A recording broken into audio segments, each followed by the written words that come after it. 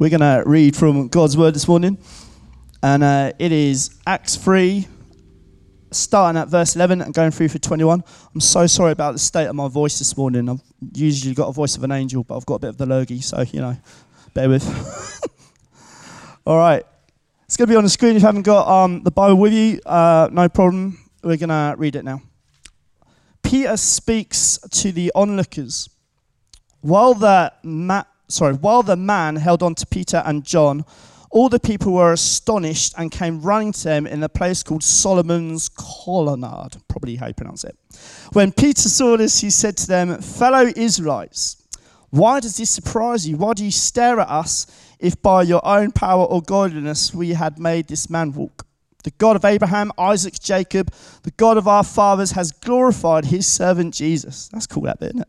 "You handed him over to be killed. You disowned him before Pilate, though he had decided to let him go. You disowned the holy and righteous one and asked what a murderer be released to you. You killed the author of life, but God raised him from the dead. We are witnesses of this. By faith in the name of Jesus, this man whom you see and know was made strong. It is in Jesus' name and the faith that comes through him that has completely healed him, as you can all see." 17. "Now, fellow Israelites, I know that you acted in ignorance, as did your leaders, but this is how God fulfilled what he had foretold through all the prophets, saying that his Messiah would suffer. Repent then and turn to God, so that your sins may be wiped out." That's a great bit. "That times of refreshing may come from the Lord, and that he may send the Messiah who has been appointed for you, even Jesus." 21. "Heaven must receive him until the time comes for God to restore everything, as he promised long ago through his holy prophets." We're going to read a little bit more, and if I can find it. It is Acts 4, starting at verse 7. Just over the page. And it says,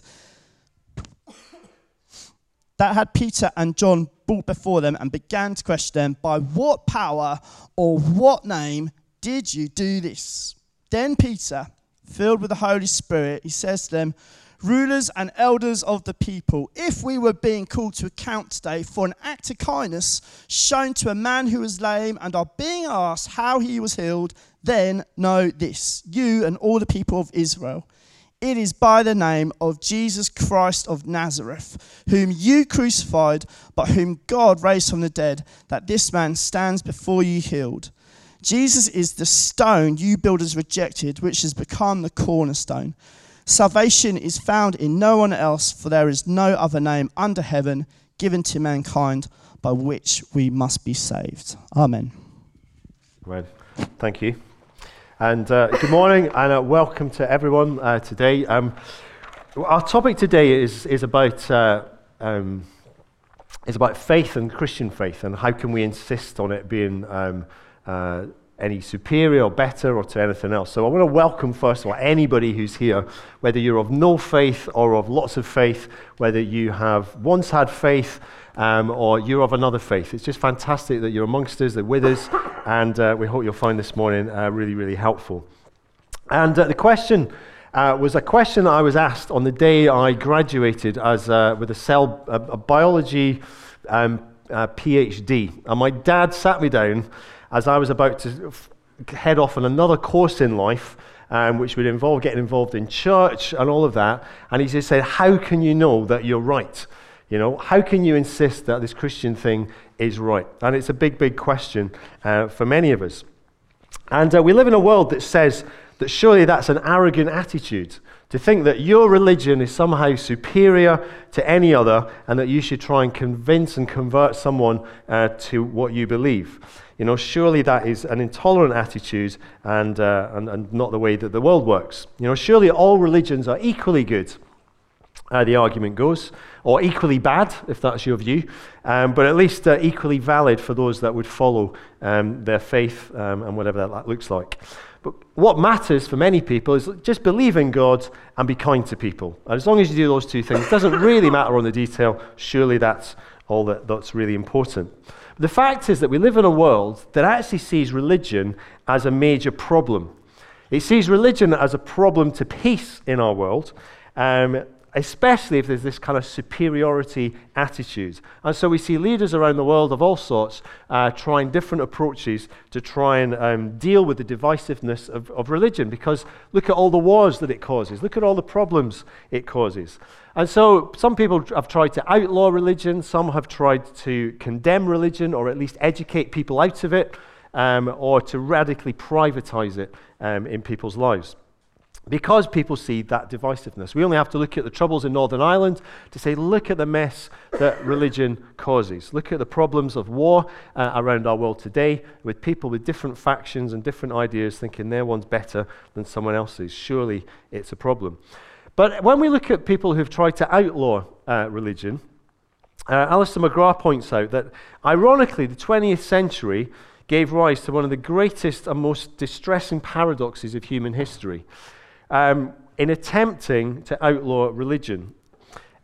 Those that tried to do it ended up being the most intolerant and the most violent themselves, whether it was Stalinism, whether it was Nazism, all sorts of different views. The atheistic view has ended up, ironically, causing as many problems as they were trying to solve in what they thought they were going to do. And because of the vitality of religious faith, particularly Christian faith, we saw the communists, as we've seen in recent weeks in the series we did, pushing out the Western missionaries from China, and yet it forced it underground, and we had the biggest revival that this planet has seen in the last 50 years. And so people try to outlaw it and think maybe that doesn't work in the long term. So people try and condemn it, or at least realizing that they can't control it governmentally, they try to educate people out of it, make it socially unacceptable, if you like, to discourage it through that. And perhaps we live in a society that sees much of that. You know, how can you claim to have the truth and try and convert others to that? So the mantra goes, can't we find ways to urge all of our citizens, whatever their religious beliefs, to admit that each religion or faith is just one of many valid paths to God and ways to live? And unlike the first approach, this is actually probably a lot more successful in our culture, in our society, but ultimately it is unlikely to work because it is based on false premises and false and flawed arguments. Arguments such as, you know, surely all religions, major religions, are equally valid and basically teach the same thing, is a flawed argument. We'll come to it. Perhaps each religion sees part of spiritual truth, but none can see the whole. Again, actually a flawed argument. Or it's arrogant to insist your religion is right and convert others to it. So these are the questions that we're looking at today as part of this series. And the third approach, although they sound really plausible, as I say, they do fall short. The other approach is just to privatize it, radically privatize it. What you believe in your own home is fine, but please don't bring it into work. Don't bring it into the public sphere. But actually, for anybody who is a Christian, because it is so core to who we are, it affects our values, it affects our vision of life, our purpose of life. It is always going to affect our every part of our lives rather than being just kept to the private sphere. And therefore, it is controversial. It is controversial because people see it as being divisive in society. So where do Christians get their notion from? Well, the New Testament, from the words of Jesus himself and the teaching of the apostles. So let's take a look at some of the radical teaching of Jesus and the apostles, and then we'll look a little bit wider at other religions and how we are respectful of other peoples and other faiths as Christians. So first of all, Jesus himself very clearly said, I am the way, the truth, and the life. No one comes to the Father except through me, in John's Gospel. So he claims to be the way to God, and he claims to be the only way to God. And so when Peter and John healed this crippled man that we've read in the passage in Acts 4, this large crowd gathers. And so Peter starts to proclaim to them this Jesus. And he says of him that he is the author of life. Okay, think about that for a moment. The author of life. Okay, the creator of all things. He was crucified, now resurrected and glorified. And so they're arrested and they're put on trial. And they're asked, by what power did this crippled man, this lame man, get healed? And so Peter, filled with the Holy Spirit, which is the Spirit of God, declares that it was by the name of Jesus Christ of Nazareth. And he goes on and he says that salvation is found in no one else, for there is no other name under heaven given to mankind by which we must be saved. Peter, inspired by the Holy Spirit, is absolutely clear that Jesus is the only name by which we can be saved. And that is consistent with the rest of the New Testament. Paul, for example, writes this, "For there is one God and one mediator between God and mankind, the man, Christ Jesus." And then in the book of Hebrews, we have this. There's talking of Jesus, that there's no other means of escape. He warns them, and he says with this rhetorical question, how shall we escape if we ignore such a great salvation? So that is the claim of Jesus. That is the claim of the New Testament, that he is the only way to God. But on what basis can he make that claim? What makes Jesus unique? Well, first of all, he's unique in his qualification, in his divine credentials, if you like, because he claims to be God. Peter proclaims Jesus as the holy and righteous one. Okay, the holy and righteous one. That is God, the author of life, as we've just looked at. He is the one the prophets foretold. This has been predicted for thousands of years, that God would send his Christ, his Savior, his Messiah, and he is literally fulfilled in this person, Jesus. He is the Christ. He is the one that the early church worship as God. And so it makes him entirely different to all the other leaders of the great religions. No one in Islam would ever dream of giving Muhammad divine honor. Okay, they wouldn't dream of that. They would be the first to say that is utter blasphemy, that even suggesting that. Okay, and with Buddhism, it's not even clear that they believed in a god. Early Buddhism certainly had no god. But we read the words of the Jews in John chapter 10, verse 33, where the Jews say of Jesus, "We are stoning you for blasphemy, this very thing, because you, a mere man, claim to be God." And when Thomas, the skeptic, doubting Thomas, won't believe that Jesus is alive after the resurrection, he says, "I want to put my hands in his wounds." And when Jesus eventually appears to him, and he does, he says, "My Lord and my God." Okay, and he calls him my God. And Jesus doesn't say that's a bit over the top, Thomas. He says, "Why are you so slow to believe?" So clearly, religions don't teach all the same thing. They certainly don't teach the same thing about the character of God, and they certainly don't teach the same thing about who the person of Jesus is. But Jesus' claim is to be God, and he claims that if you've seen him, then we've seen what God is like, that he is the epitome, he's the everything of God's character in human form. And it's in his name that this guy has just been healed. That's the authority of God that he has. So he's unique in his qualifications. He's also unique in his achievement. As Peter puts it, salvation's found in no one else. There's no other name under heaven by which we must be saved. Every one of us needs a savior. Why? Because, as we've sung this morning, every one of us has fallen short. We have sinned. We do have shame in our lives, and we can't save ourselves from the results of sin. We find ourselves separated from God. And none of the other religions claim to have a savior. Buddha, for example, is thought of as a teacher, not as a savior. Muhammad is regarded as a prophet, not as a savior. In Islam, sinners face God's judgment without forgiveness. There's maybe a hope that their good might outweigh their bad, but there's nothing to deal with the bad. There's nothing to deal with the stain of sin and what sin causes in our hearts and in our lives. And yet, in Christianity, we have Jesus, who is a savior. Okay, the one who's given his life to remove sin from us completely. He brings salvation through his death on the cross. He saves us from our guilt. He cancels the debt. He purifies us. He rescues us from and breaks the power of the addictive pattern of sin in our lives that enslaves us. And he saves us from the judgment that we will all face. He is absolutely unique in what he's achieved for humanity. But he's also unique in the resurrection. The resurrection is a unique thing in history. Okay? As Peter writes here, he says of him, one whom God raised from the dead. And I know that trips off our tongues if we're Christians and in church and stuff. But actually, just think about it for a moment. God raised him from the dead. Okay? It's not that he's just come back from the dead. He's gone through death and out the other side. Okay? It is unique in human history. And it is central to the Christian faith. Because of that, we know that he truly does have power over sin and of death. And because he's alive, we can know him. You can't know all the other, any of the other great religious leaders. They're dead and buried. Okay, you can know about them, but Jesus' claim is that we can know him because he's alive. And so Jesus is uniquely God become man. He is uniquely Savior, the only one to deal with sin. He's uniquely raised from the dead, and so he's the only way to God. But it doesn't fit the worldview.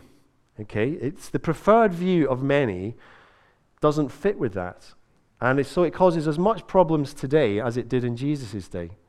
And so cultures try to outlaw it or condemn it or educate people out of it or restrict it just to the private, not into the public. And if you don't believe in the Christian faith, arguably that is very understandable. That makes total sense.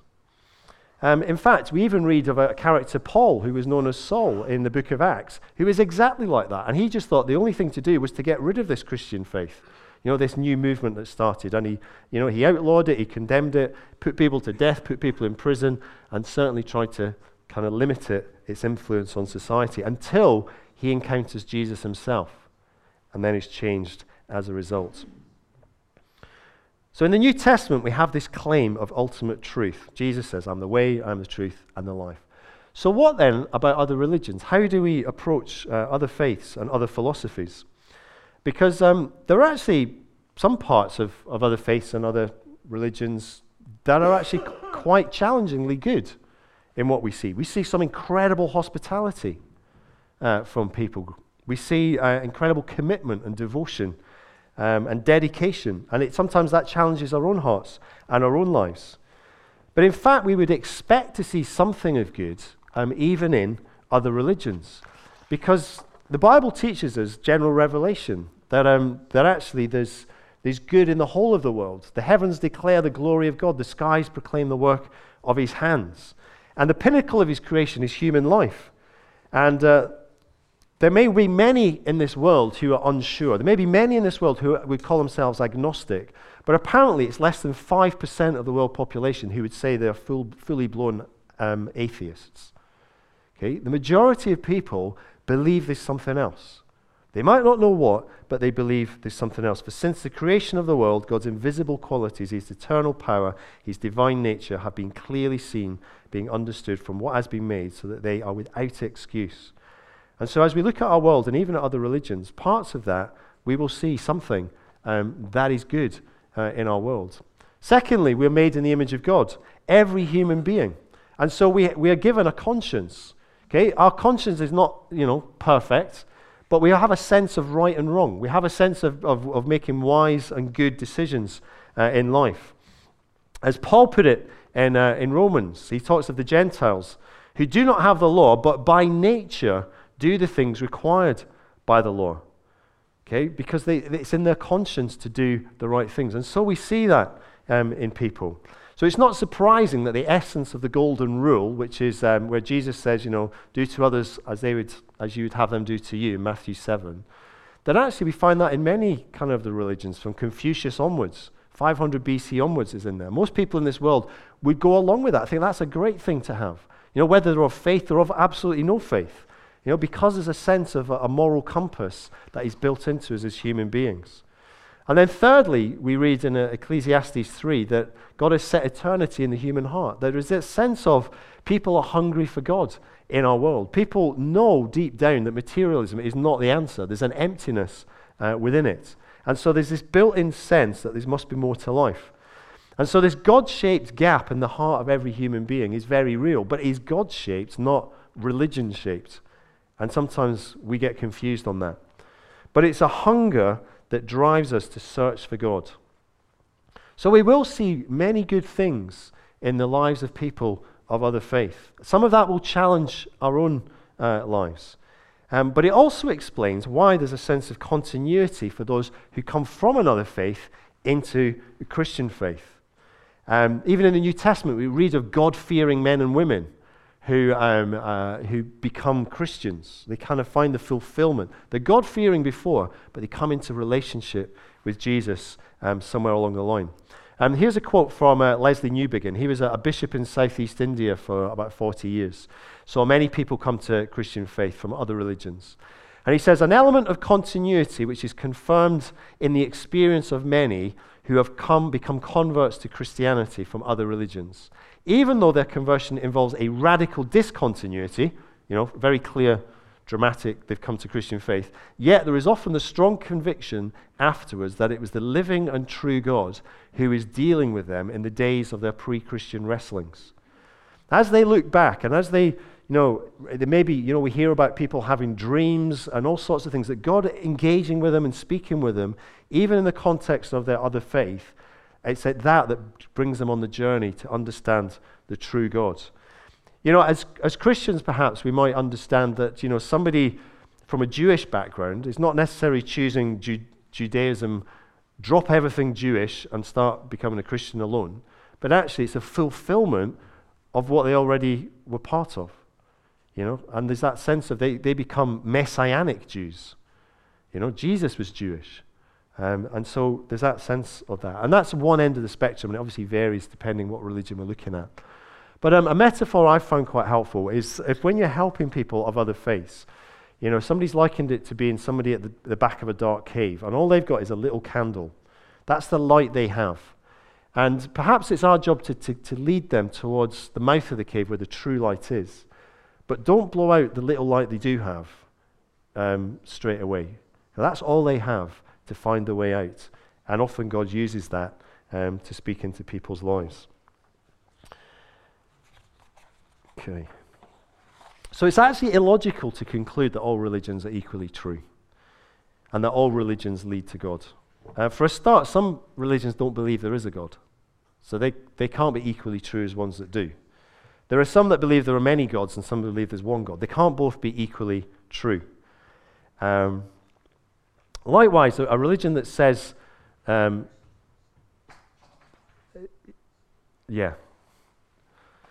So with everything, there's a sense that because we're fallen human beings, we don't get everything right. There's truth, there's error in all of that. And in fact, none of us on our own can find God. That's the whole folly of any religion. And what Christianity is about is that God has made the move towards us, that he has revealed himself in Jesus Christ. And it's against Jesus that we measure everything, to look for the truth and the error. And so we might find that actually the reality is that Christians are not infallible. Okay? Our understanding of truth is not infallible, but our revelation of God's revelation in Jesus is infallible. And it's against that you compare everything. So you might find some darkness, dark aspects of another religion. There may also be a dark side to the way that some people use Christianity. Okay? But there is no dark side when we look at the God's revelation in who Jesus is. So the old argument that used to go, and you may have come across this, is the elephant and the blind men. And the idea is that there's these blind men walking around and they come across an elephant. They've never come across an elephant in their lives, and the elephant's happy for them to touch him and all the rest of it. So the first comes along and he says, well, this new creature he's come across is like a snake as he feels the trunk. He says long and it's flexible. It's just like a snake. That's what this new creature is like. And the second one says, not at all. It's thick and round. It's like a tree trunk, as he feels the elephant's leg. And then third one says, no, you got it completely wrong. It's large and flat, as he touches the elephant's side and so on. And each blind man can only feel a part, and because none can imagine the whole. So that's the only concept they have. And so the argument goes, so it is with the religion.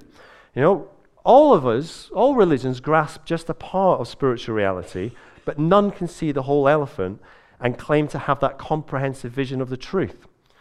It sounds logical, but it isn't. It's an argument that totally backfires because the story is told not from the blind person's point of view, but it's told from somebody who can see the whole thing.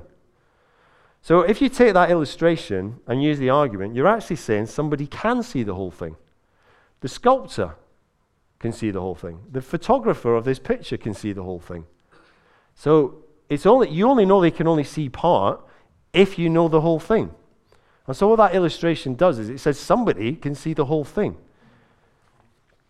And so how could you possibly know that no religion can see the whole truth unless yourself have that superior comprehensive knowledge of a spiritual reality that you just claim nobody can have. Okay, it's just not logical. And to say that it's arrogant to insist your religion is right is also a folly. Nobody would say of the photographer, that's arrogant. That's what he's taking a picture of. That's the reality. Now, we all know the elephant is the whole elephant. Okay, it's not arrogant to say it at all. But the skeptics believe that any exclusive claims to that superior knowledge of spiritual reality cannot be true.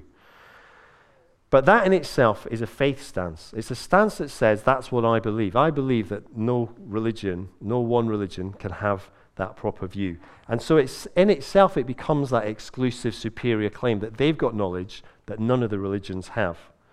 And therefore, if you have that belief that no one can be right, how can you be right? It just is illogical when you actually follow it through. And actually, the reality is we know we all hate arrogance. Arrogance is an ugly sin in anybody's life. And when we come to the scriptures, when we come to these claims of Jesus, it's not with arrogance, but it's actually with great humility. You know, we bring our own lives that want to go our own way, and we bring them under this kind of amazing claim that Jesus makes, that he is Lord of all, that he is the one. And it's with incredible humility that every person needs to come before that.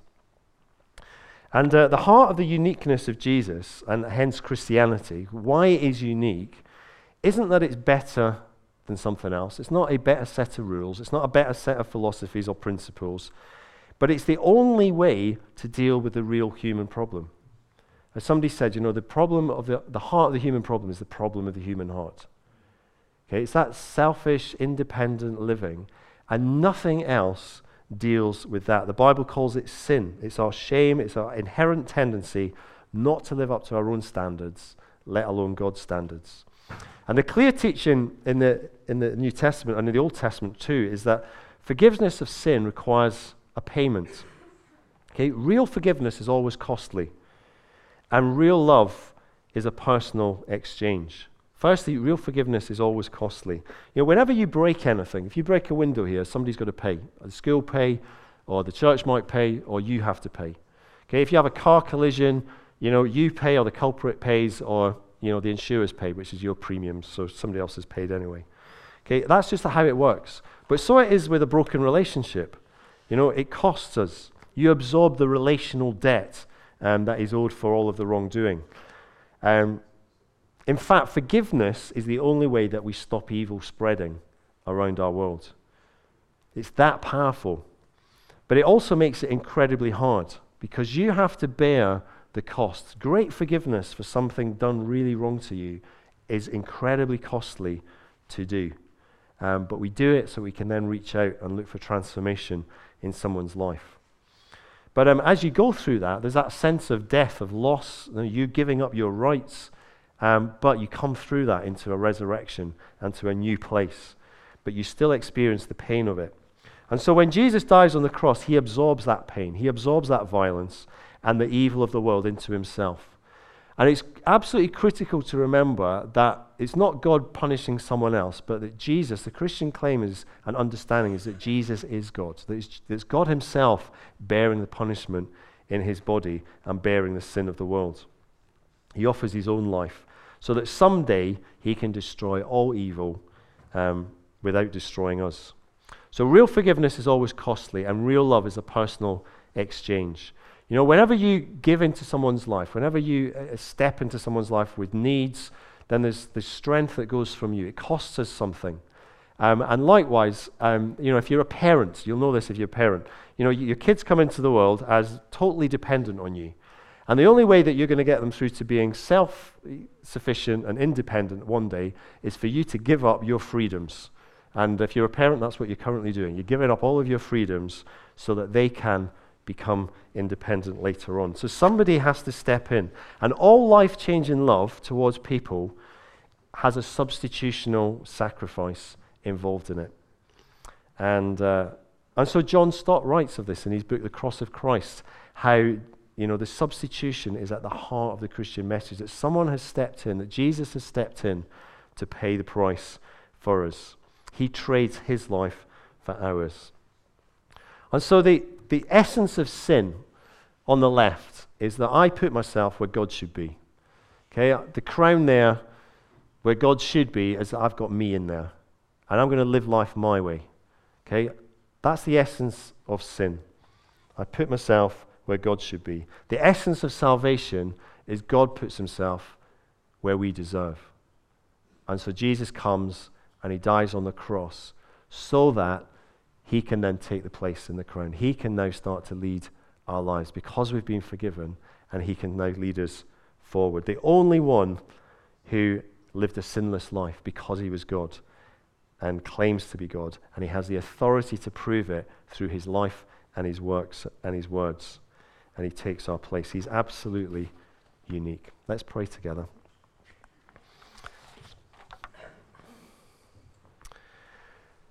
As we come to this in our own lives, that we're given a life to respond to this, to respond to his love, to all that he's done for us. And it's just simply asking him to forgive us and to begin leading our lives.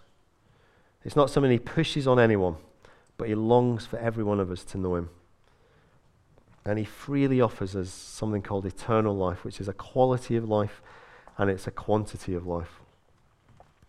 And this morning it may be that you've just never responded to that.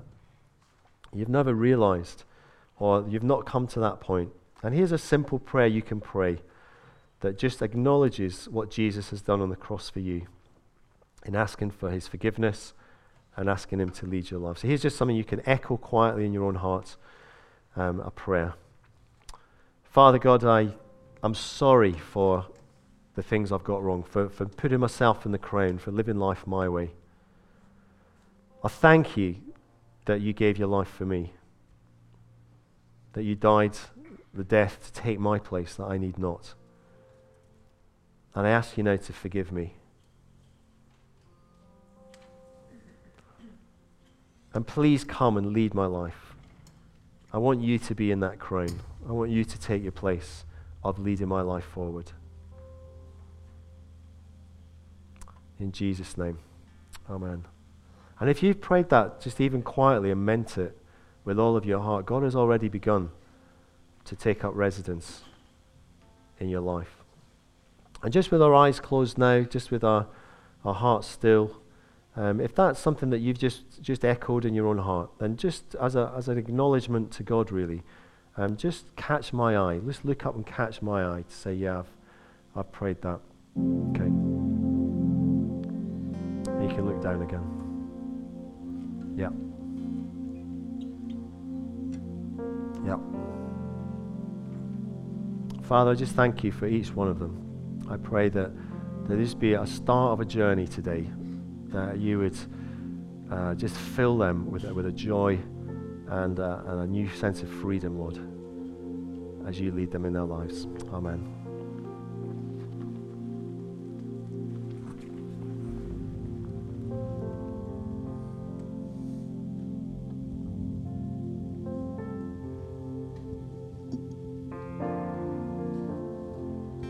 Going to take a song now. It's quite